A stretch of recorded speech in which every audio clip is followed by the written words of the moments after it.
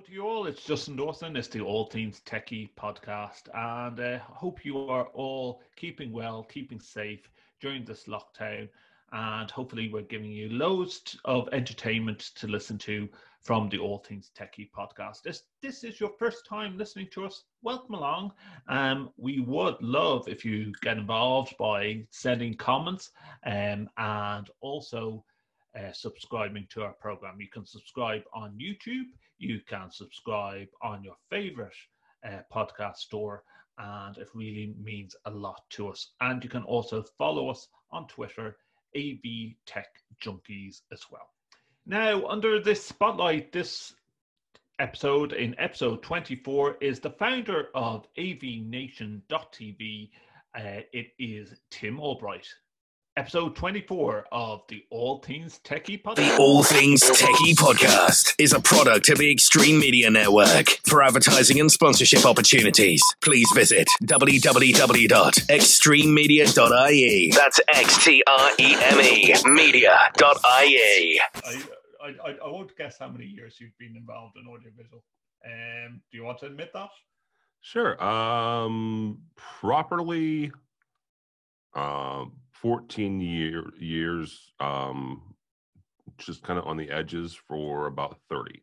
Wow. Okay. Yeah. So I have to dive right back to that stage and go, where did it all begin? Like, what did you study in university, or did you go to university even? So when I say 30 years, so I started as a lighting assistant for my church's production team. So that's what got me in it. That got me involved in all sorts of stuff, theater, areas that we can discuss how much is AV, but it's all, audio, video, and lighting. In university, I studied radio broadcasting and audio production.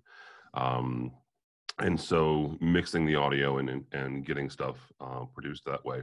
Mm-hmm. And so then taught it. Me, Tim, are you like me? Like, I did radio broadcasting as well in college. Yep. Were you like me that wanted to be the next show jock and then just realized, hey, there's no money in radio, and then end up in AV and go, hey, there's no money in AV either? Yeah. Well, I wasn't that smart. I actually went into radio and then realized it. Yeah. Yeah. So I'll have to tap into this radio end of things. So what end of radio were you involved in? So I started out at a news talks radio station in St. Louis. Worked for CBS for a lot of years, and so learned that end of it. Learned the radio, the broadcast journalism part, and was involved in that and TV here locally. 9/11 happened. And I was like, I'm too young, and the life is too short. So I went over to the music side, and got involved in a morning show. That was eventually I got involved with a syndicated one here in the States, regionally syndicated, and was their audio production person, and was on the air for a number of years. And then, kids happened, came along, and morning drive, morning radio does not mix well with having kids for some people. I can admit that. Yeah, no, it doesn't. It didn't for me. So I looked around for a job, and the university that I graduated from had an opening, and amongst the duties was annually you had to upgrade a couple rooms and this, that, and the other, and I took that and kind of ran with it and got my CTS and got involved with programming and designing and just kind of took the ball and ran with it, and that part became more and more of what my duties were. It became more of an AV job. Yeah, so like you, at that stage, you realize that, hey, I'm enjoying more the tech end of doing this than I actually am enjoying doing the radio ends of things. Yeah. Yeah, no, like it sounds very similar, because like that's recession hit in Ireland, and I came out of a master's degree, and I was working in a news talk radio station doing sound engineering. And then no jobs were available, even when it went to a national broadcaster. and then went down the IT route, and then IT became AV, Yep. doing stuff for PricewaterhouseCoopers or PwC here in Ireland, and then realized like even that was long hours as well. So on that note, like you mentioned as well there along the way, CTS. Yeah. Now, I always say, people always ask, like, where do you begin? Do you actually go off and do your CTS? Is that the most important qualification to get an audiovisual, do you think? In today's audiovisual, if it's not the first, it's the second. And I'll hedge my bets a little bit here, because the first two you should get is some sort of IT certification as well as the CTS. And we just finished up a 3-day conference, and one of the fascinating things is during these keynotes, the audience has been chatting, right? And you can watch those. And one of the things that kept coming up time and again is a discussion is whether or not AV is IT, or are we in the IT industry? Absolutely. Yeah, I was gonna say my personal opinion is yes, right? But not for anything else. This is not a philosophical discussion for me. It's a monetary one. Who writes the checks? Okay. And when you look at the vast majority of the dealers across the world, the people who finance AV currently is the IT department. So we are in some way, shape, or form in the IT industry. So we need to understand that. We need to understand the topology. We need to understand the architecture. We need to understand where they're coming from. Do you have to have a Cisco high-level certification? No. But you need to have some sort of CCNA. You need to have some sort of basic understanding of what their issues are, right? What keeps them up at night, and how can we as AV folks solve them? And to do that, you have to have some sort of certification under your belt for IT. So I'd say number one and number two is some sort of IT certification, and then the first is the next one is CTS. Yeah, no, and do you know what? I've had this conversation as well with Mark Coxon, and he would say something similar, that you would need some IT qualifications. But I think at times it's vice versa. You could be working in an IT department doing audiovisual, but the IT guys need to understand why you want certain ports open if you're doing AV over IP. Yes. Yeah. So I think it works both ways. If you're stuck in an environment like that. People say as well, Tim, that you mentioned church production as well. Is that a great end of things to just get some background scope on sound and visuals? Say that part again, because I'm so like if you're a young 15 or 16-year-old, is that a good start? Is that to get work experience in I church? Think so. I mean, it's a great. Here's the thing. It's a great entry level that doesn't require a whole lot, right?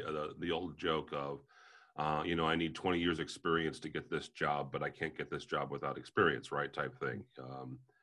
You need experience, but you don't have any. But to get that roundabout circle, doing stuff in school and doing stuff in church, the barrier to entry is very, very low.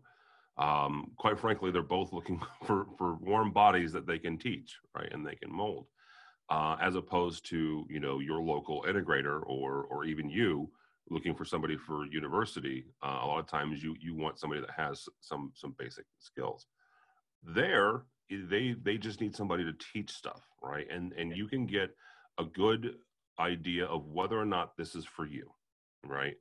One of the most fascinating things to me, and the thing that at mid 40s, 45, 46 years old still jazzes me up, is sitting down and sitting back and appreciating an incredible amount of work, whether that is taking a blank room from design all the way through implementation, or it's a stage, right, that 6 hours earlier was completely blank, and now you've got line arrays and you've got lights and stuff like that. The appreciation of the work and the design and the experience that you're getting ready to create for people still excites me, right? 30 years later.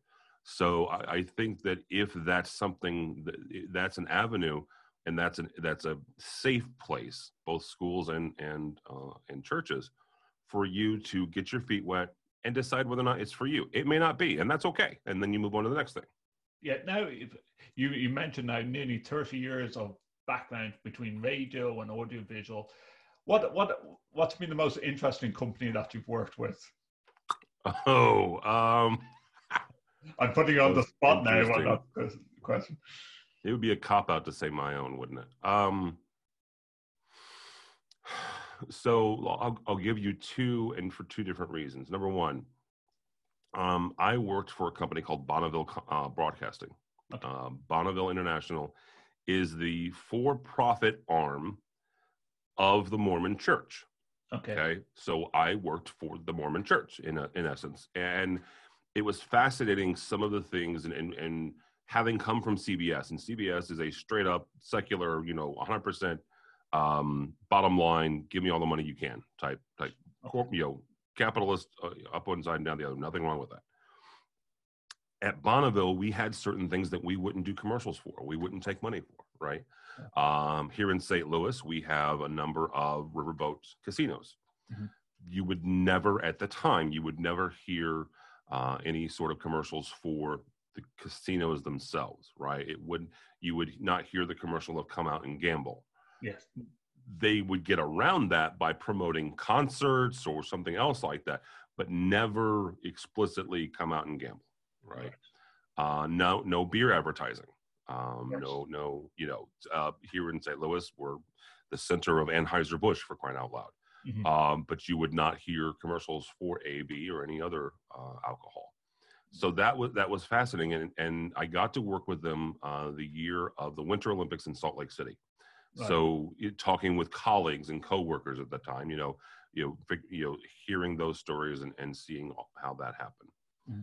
The entirely extreme opposite was when I worked for my college, right? It's a nonprofit, obviously. It's a local university, locally funded, a small community college that did a lot of really great things and a lot of cool things, but they were not concerned with the bottom line. They were concerned with making the community better, right? Okay. And that gave us some flexibility and some freedom that you wouldn't normally have in a for-profit company. Mm-hmm. And with that, I'm going to throw in a little span in the works of go. We've all had moments in audiovisual or tech where mm-hmm. things go wrong. What is your fondest moment of something that really went wrong for you, whether it be a live event, whether it be an install that you just went, oh crap, and how did you solve it? Oh, Lord. That sounds like an interview question right there. Well, it does. The question is, which one do you tell, right? So do you tell on yourself, or do you tell on the wonderful faculty and staff that you had to deal with over the years and some of their idiocies? Let me think about that for a second, because what's the worst? So we did a broadcast every year of our commencement. Actually, it's coming up for that college in about 3 weeks here. And not only did we broadcast it, we had a local cable channel here in our little town.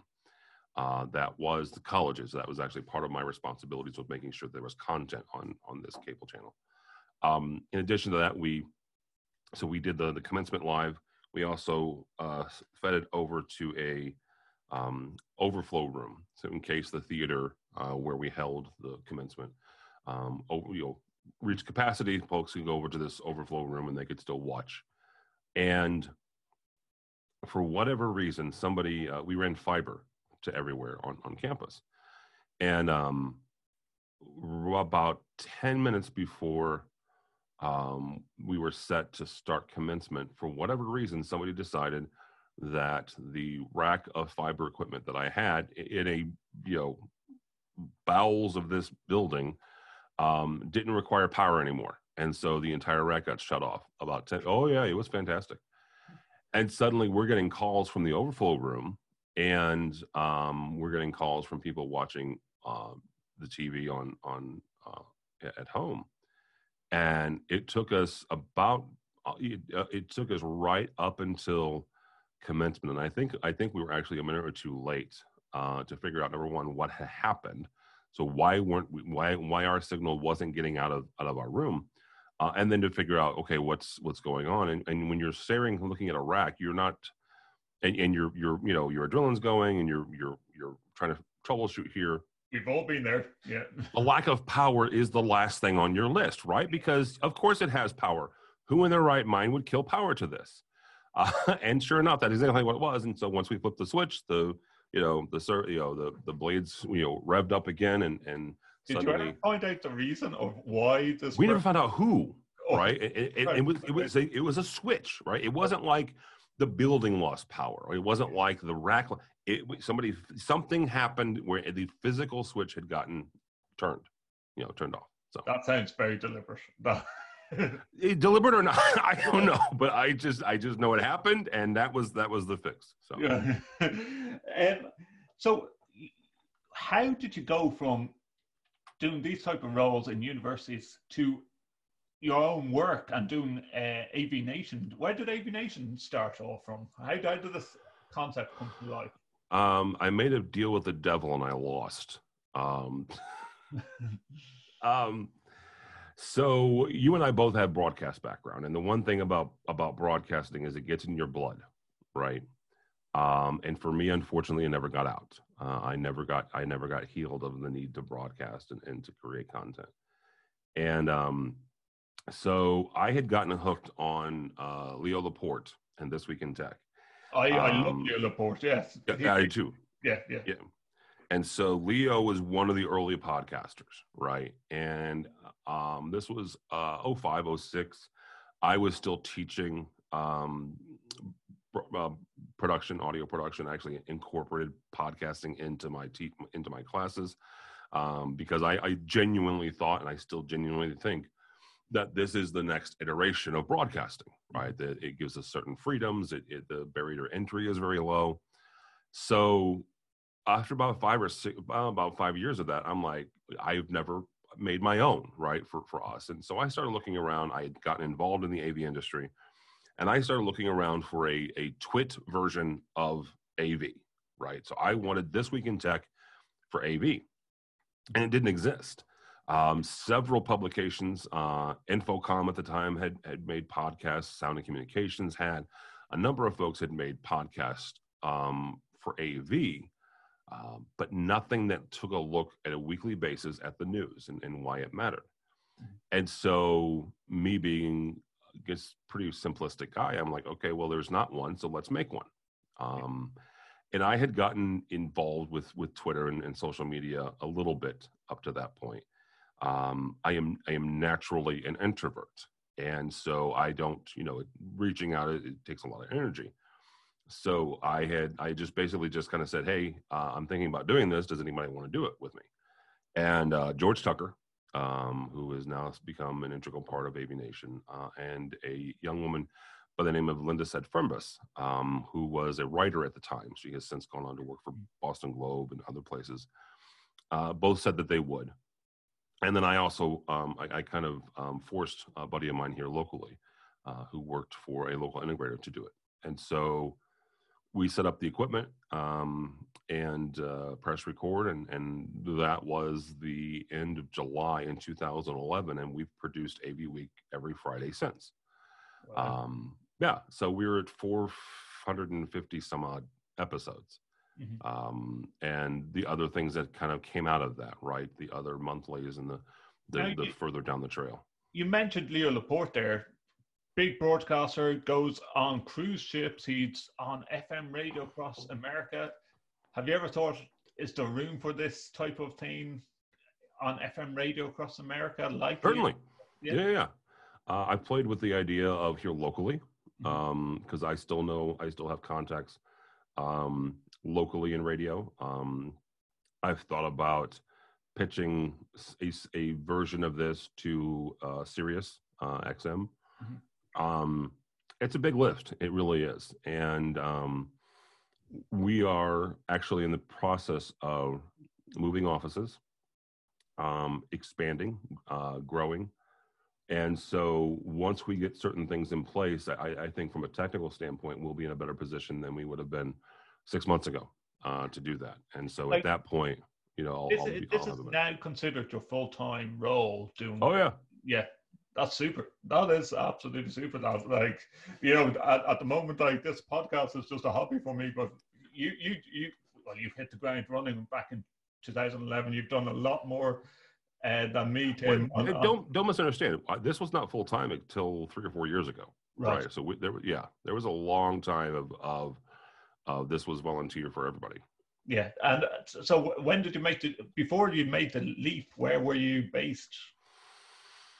So when I started, I was still working at the college, and then I did I worked for 2 other places in the interim between the college and doing this full time. I worked for an integrator here locally, doing restaurant programming, design, and then and as a sales engineer, and then I ran an independent programming house out of St. Louis. Right. And I did that for about 2 years, year and a half, 2 years. And we got bought by a local integrator. And the guy who bought us was a buddy of mine, still is a buddy of mine. He's one of my, I would call him one of my business advisors, one of my business mentors. And we're sitting down and he's explaining what he wants me to do and, you know, where he sees me. And I simply said, you know what? I said, this seems like a really great time to see if I can't make a living at this, right? If I can't make a swing at this. And that was in the fall of 2015. No. Okay. And so about 4 years ago. And, you know, it wasn't easy, right? It wasn't great. And we've made a lot of mistakes and continue to make mistakes, but as long as we learn from them, you know, I think we'll still be going strong a number of years from now. Now, you have a big competitor market. There's AV Magazine. They try and do their podcast. You have the AV Awards done by AV Magazine. I know yourself and Chris Neto have been over for the AV Awards as well.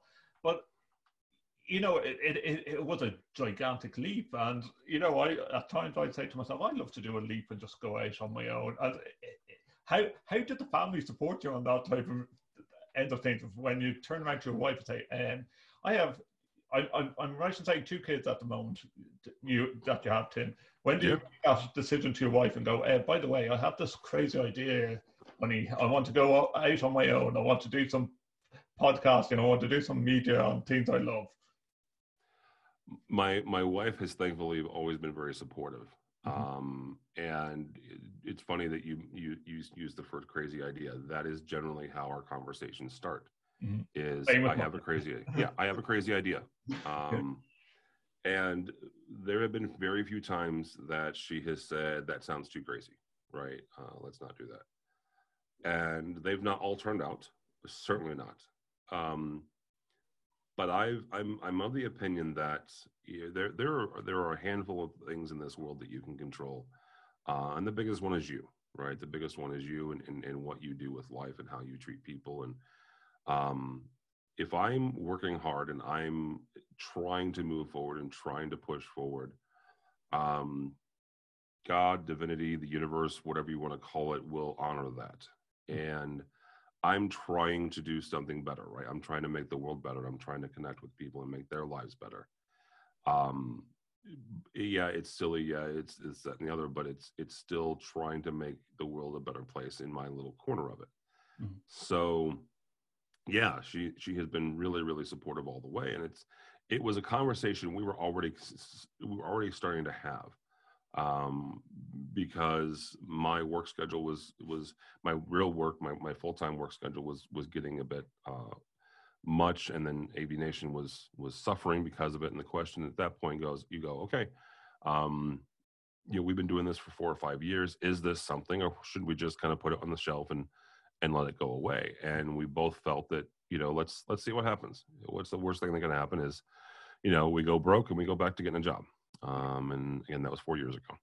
Yeah, and well, the great thing is you have a team behind you that's also supporting you on this end of things as well. Now, I did mention previous there that you do all the trade shows. You do ISE, you do a lot. We don't do all.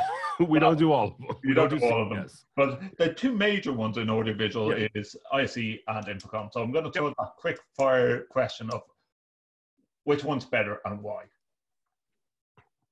Oh, that's an unfair question. My favorite one, and I'll explain why.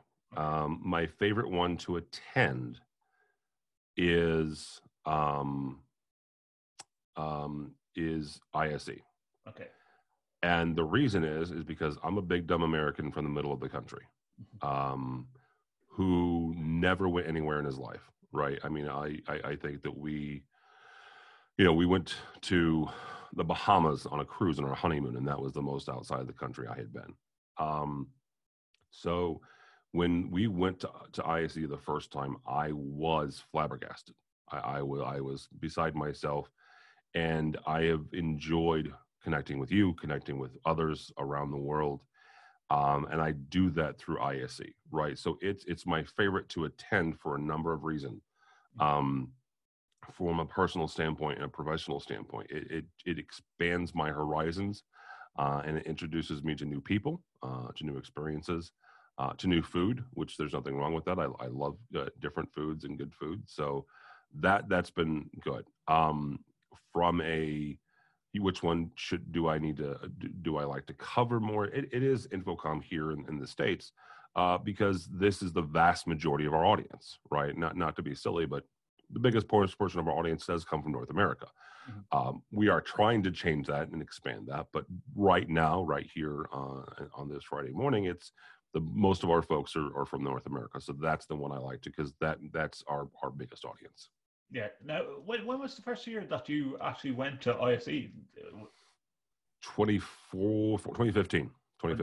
Wow, so it's not that far, not that long ago. Now, when you say Infocom, is it better in Vegas or Orlando? Oh, Vegas. Vegas without question. And I'm a big guy, dude. I don't like humidity, so I'll take the heat over humidity all day. Yeah, no, I still have to get over to an Infocom because everyone keeps up. And I've just even figured out, I think we've had this conversation off mic before, that it's cheaper for me probably to go to Vegas and stay in a hotel that's the size of my house, with regards to a room as big as my house, and than going to ISE in Amsterdam or in Spain.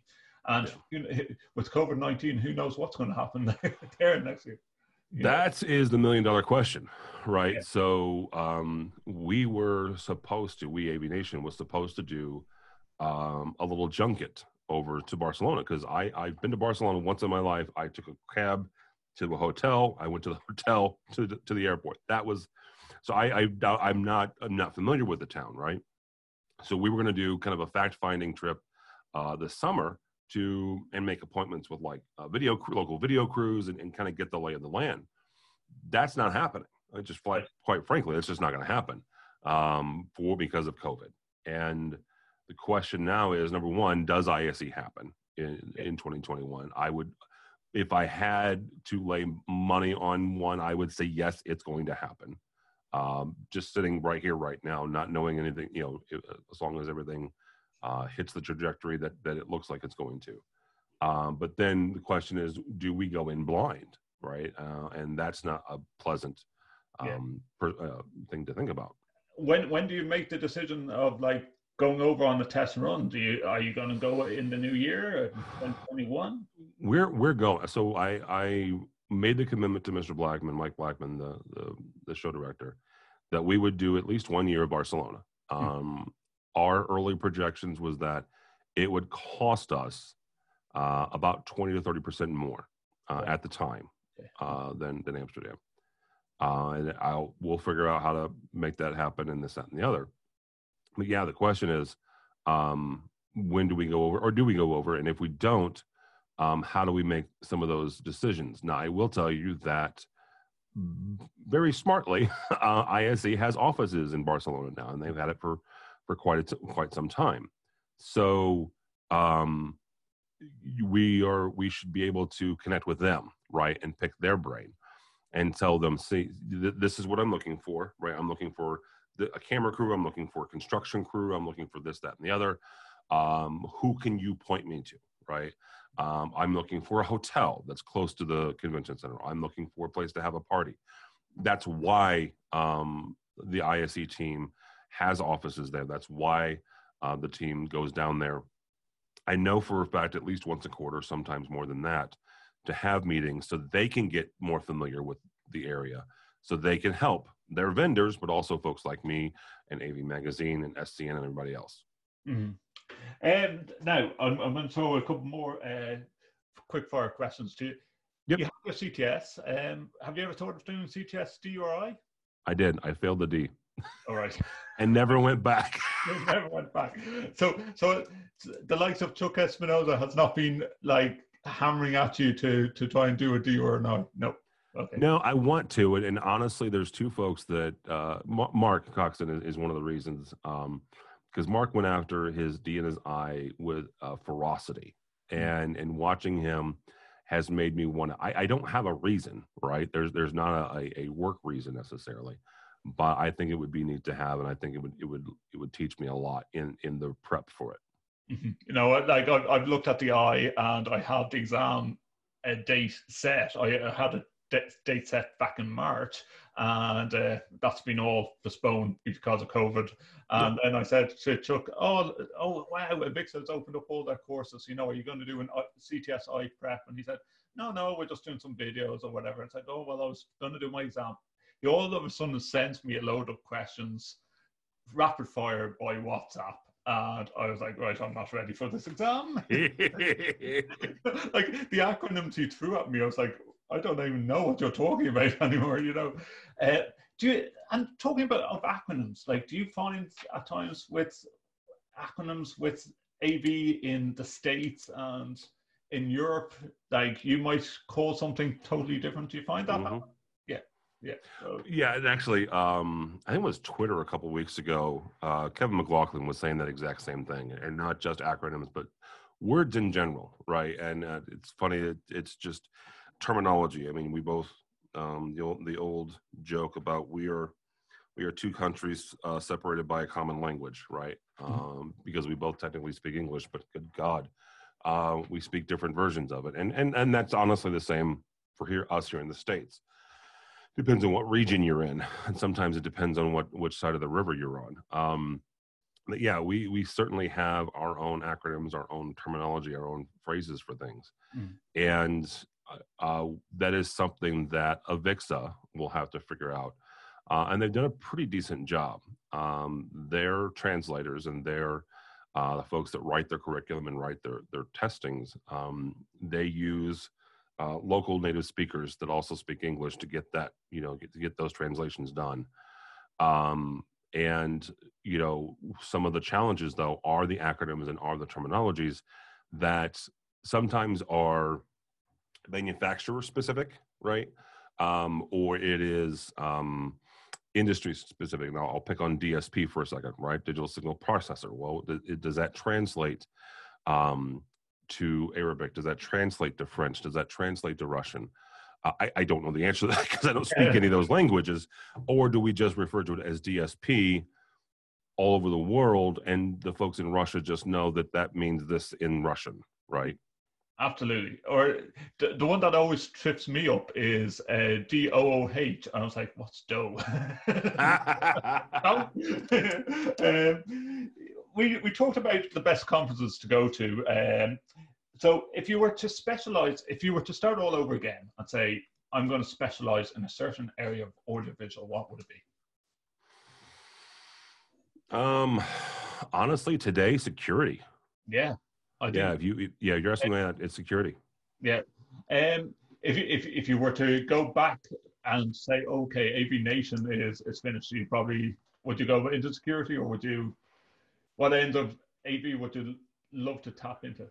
So we did not do a good job early on tapping into the residential side. And we're still feeling the effects of that, still trying. I mean, good Lord, one of our board members and owners was on the CEDIA board, for crying out loud, and we still don't do a good job of that. So that's one aspect that I wish that we would do a better job of. If you were to have a present of a tech toy for Father's Day or your birthday, unlimited budget, and your son or daughter or your wife was going to go out and buy a tech toy, what would you want? Tesla. Oh, yep. Good choice. Yeah, a Tesla X Series. Yeah, I want the no wing doors. Yep. Yeah, okay, that's a good answer there. Crestron or Extron, or neither, or why? Depends on what we're talking about. Quite frankly, I've used both. I've used both for different reasons. It really does depend on what you're talking about. Unfortunately, I cover the AV over IP debate. I am no longer in it, though, and that's unfortunate. So I rely on folks like you, right, and folks like Kevin, and folks here in the States to give me feedback on the reasonings for that one specifically. I see it as a replacement for big ginormous matrices. I totally get that. And if you need to get the video outside the room, but as a former tech manager, I look at that and I look at our 300, our 200 little classrooms that I serviced. I would never put AV over IP in those classrooms. And you know what? Right? Yeah, no, like, let's even bring that back to our radio days here, Tim. Like, I see jobs advertised, and it's like, okay, so you know how to use a digital mixing desk. It's like, no, I know how to use a mixing desk. Why do I need to know how to use a digital mixing desk? I know how to tune a mixing desk. Now, I might not be the Chuck Espinosa of tuning a mixing desk, but I know how to tune a mixing desk. So you just added an extra load of computeristic screens onto this. That's just going to confuse me more. But you know what? If you bring it back to basics, analog, I can tune a mixing desk. So again, is it needed? Is it required? Is these extra features of a digital mixing desk for a live event needed versus give me an old-fashioned analog mixing desk? Well, and I think sometimes people overcomplicate that, right? You're right. Why are you specifying digital? Because unless there's a gotcha, right? And you and I can parse through various digital consoles, and I have my favorites, and I'm sure you do too, for various reasons. But I know how to mix, right? Let's start there. I know how to mix. Yes, your interface might be slightly different. The Yamaha is different than the Allen & Heath, which is different than the Soundcraft, right? Certainly. But as long as I can figure out where my subs are and where my EQ is, and if you've got onboard processing, where that is, I can figure it out from there. So throwing in the word digital, unless you're specifying that you have to know how to run a D12 or a D11 or a D9, SD9 or SD11, then don't bother putting in the digital part. But go back for a second to the Crestron and Extron. I started my first control system was Extron. I learned on Global Viewer, right? It's what got me excited about control. I then went on and got my Crestron certification, and learned how to program Crestron. They are different animals, and they are used in different areas. They both, over the last 15 years, have expanded their business models to not only get in each other's spaces, but get into folks' space that they weren't in 15 years ago. And I joke with both companies because I have friends that work at both companies. Y'all are playing in other people's playground, and you can't look at me and going, I'm not being fair, because you have suddenly become a DSP manufacturer and speakers and this and that. When I started using you, you were just a control company, right? Yeah, exactly. Or you were just a fantastic switch company. Yeah. And now you are playing in other people's playground where I also have friends that work there as well. And so it's difficult as somebody who is trying to make the best decision when you have these companies that, and for growth purposes, and I understand from a business standpoint why they do it, absolutely, Yeah. right, and they've got the technical know-how. One thing I go back to with Extron is they have an electrical engineer who makes their own power supplies. Okay, that's fascinating to me, right? The fact that they find value in the investment in making sure that their power supplies are, number one, the best, but also it's theirs, right? They're sourcing them. It is fascinating to me, as opposed to other companies, and I'm not going to pick on any one of the vast majority of 1,000 vendors that would have been at Infocom. But there are people that go out and they buy speakers from a manufacturer, slap their name on it, and suddenly they're a speaker company, right? Well, that's not really true either, right? So yeah, I honestly think it's a cop-out answer, but it's an honest answer where it depends on what you're trying to do and the solution you're trying to solve, or the problem you're trying to solve, on who to use. Tim, that is the best answer that I've had coming from asking that question to people. What are you trying to achieve? What solution? Because you in a different type of version of what you've just answered. My favorite, and I'll probably cut this out afterwards, is you go to ISE and you're walking around the trade stalls. It's like, oh, you work in higher education. Let me show you this smart board. It works with Microsoft for Teams. Gone. I've immediately switched off. I don't use Microsoft for Teams, but it works for Microsoft for Teams. Gone. I'm just like, yeah, next. Come ISE, the next ISE, I say everyone's going to be using the words "it works with Zoom." Oh yeah. That's going to be the difference. It's not going to be Microsoft Teams. No one uses Microsoft Teams. No university that I know in Ireland properly uses Microsoft Teams. Yeah. So your son Tim, are you going and daughter? Are they interested in audiovisual, or would you even subject them to audiovisual? I'd subject it to him. Yeah, I mean that's my son is interested in audio editing. He sits in our studio here and has started to play around. He's 11, right? So I'm not expecting him to be, a grand producer next month or next year. Mm-hmm. But he's interested in creating and putting things together.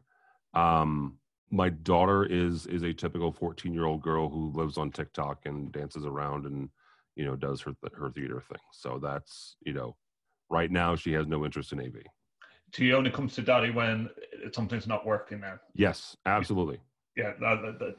Well, like I mentioned to you in our AV pub crawls virtually, that my son Kieran comes in and just finds the headphones in my room and finds that I have a spinny chair and what's this thing in front of me that he can tap off and pull down and pull the microphone arm off the shelf if need be. So if you have any advice for anyone that's entering the world of audiovisual, what tips would you give?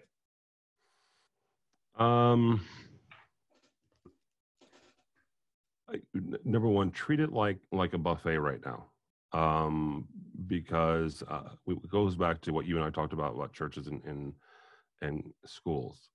Treat it like a buffet. Try a little bit of everything, because there's aspects of this industry that some of us don't realize is part of AV.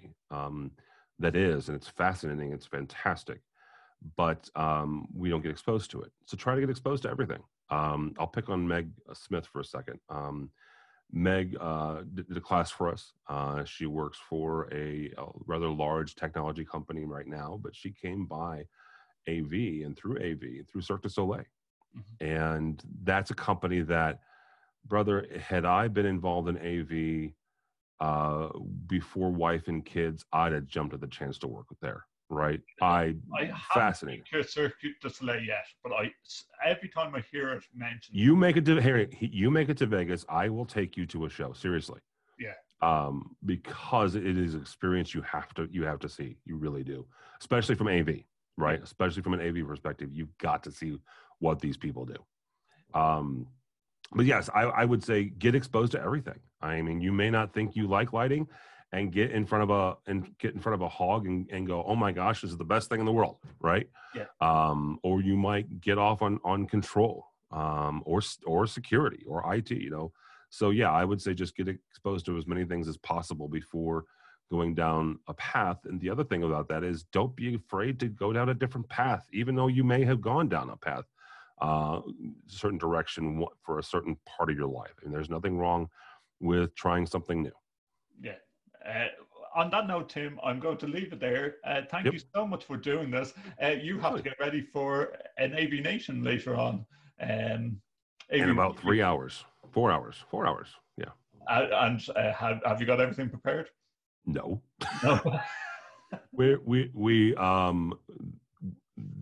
were two pieces of news that dropped yesterday. So now I've got to rewrite some of my intros. Blue Jeans got bought by Verizon for some asinine reason. Yeah. And here in the States, our small business loan pile of money is suddenly gone. And we've got to figure out what that means for the integrators that did not get on that list. So I think that buyover is going to be very interesting. What Verizon got in store there. No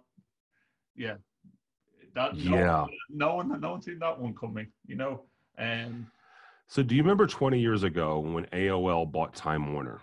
Right. Yeah. This makes about as much sense to me now as that one did then. Mm-hmm. So yeah, I don't see that one. But I'm also not, worth a couple $1 billion either. So that may be a reason for that. Yeah. Is Zoom getting the correct bashing that it deserves at the moment? No. Heck no. It is it's the pinata of the day. People are frustrated. People are at home. Yes, there are security issues, but there are security issues with everything. I think Lifesize, quite frankly, and I don't know anybody at Lifesize, and this is not being mean. Zoom's not a sponsor of mine either, so don't misunderstand what I'm going to say. I think Lifesize is sticking their neck out with some of their marketing because a security expert lady that I met a number of years ago, she's a fantastic woman, knows her crap, says it's not a question of if, it's when you're going to get hacked. It's not a question of if, or it's when you're going to get broken into. And I think Lifesize has forgotten that adage when it comes to security, and they're in for a rude awakening, and that they'll get hacked eventually, and then they'll have that on their face because of their current marketing. I listened to a webinar with Eric Wan talking about Zoom and some of the security features that they're putting in. I can't even remember what the term is called, but it's literally that they are paying hackers to. There's a bounty. Yeah, there's a bounty program. Bounty program. Yeah, that's it. That is fantastic. You don't hear Microsoft Teams doing anything like that. Maybe they do. I've never heard of Microsoft Teams doing anything to that nature. It's as always, if people start using it in their thousands, people are going to try and manipulate it. Absolutely. And here's the other thing: it will expose weaknesses that you never would have gotten in the smaller numbers. Right. There's a reason that you have small rollouts, and there's a reason that Netflix only allows, certain movies until they get the bandwidth and they get the infrastructure in place. This put a strain on Zoom's infrastructure, and it showed some cracks. And you know what? That they like this. We've had meetings and we've had our AV Hangouts, but with a couple of points. We've had hundreds of people in our room, and it didn't go over. And that's the way I look at it.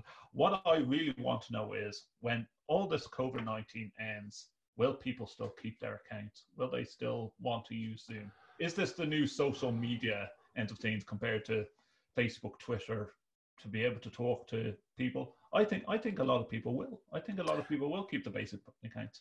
I think they will, and something that Chris Neto has started a month ago when we all started getting locked down. I think that'll continue, and that's these virtual happy hours. Because one thing that Chris would tell you this, he is, even in his college days, what he did really well is he got people together to have a party, right? He's an old DJ, and that was part of his job, was getting people together. And the ability to have a drink with you and with Ifat and with JP and with Kevin in addition to having one with Joe Way and Mark Coxon and Meg on the other side of the country from me. Mm-hmm.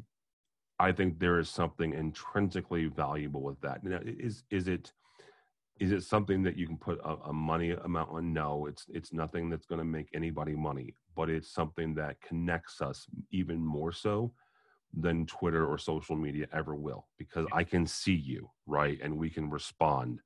And we can have that nonverbal communication and raise a glass to each other and really, really connect on a personal level, far more beyond than just ISE or Infocom or any other trade show. The All Things Techie podcast is a product of the Extreme Media Network. For advertising and sponsorship opportunities, please visit www.extrememedia.ie. That's XTREME media.ie.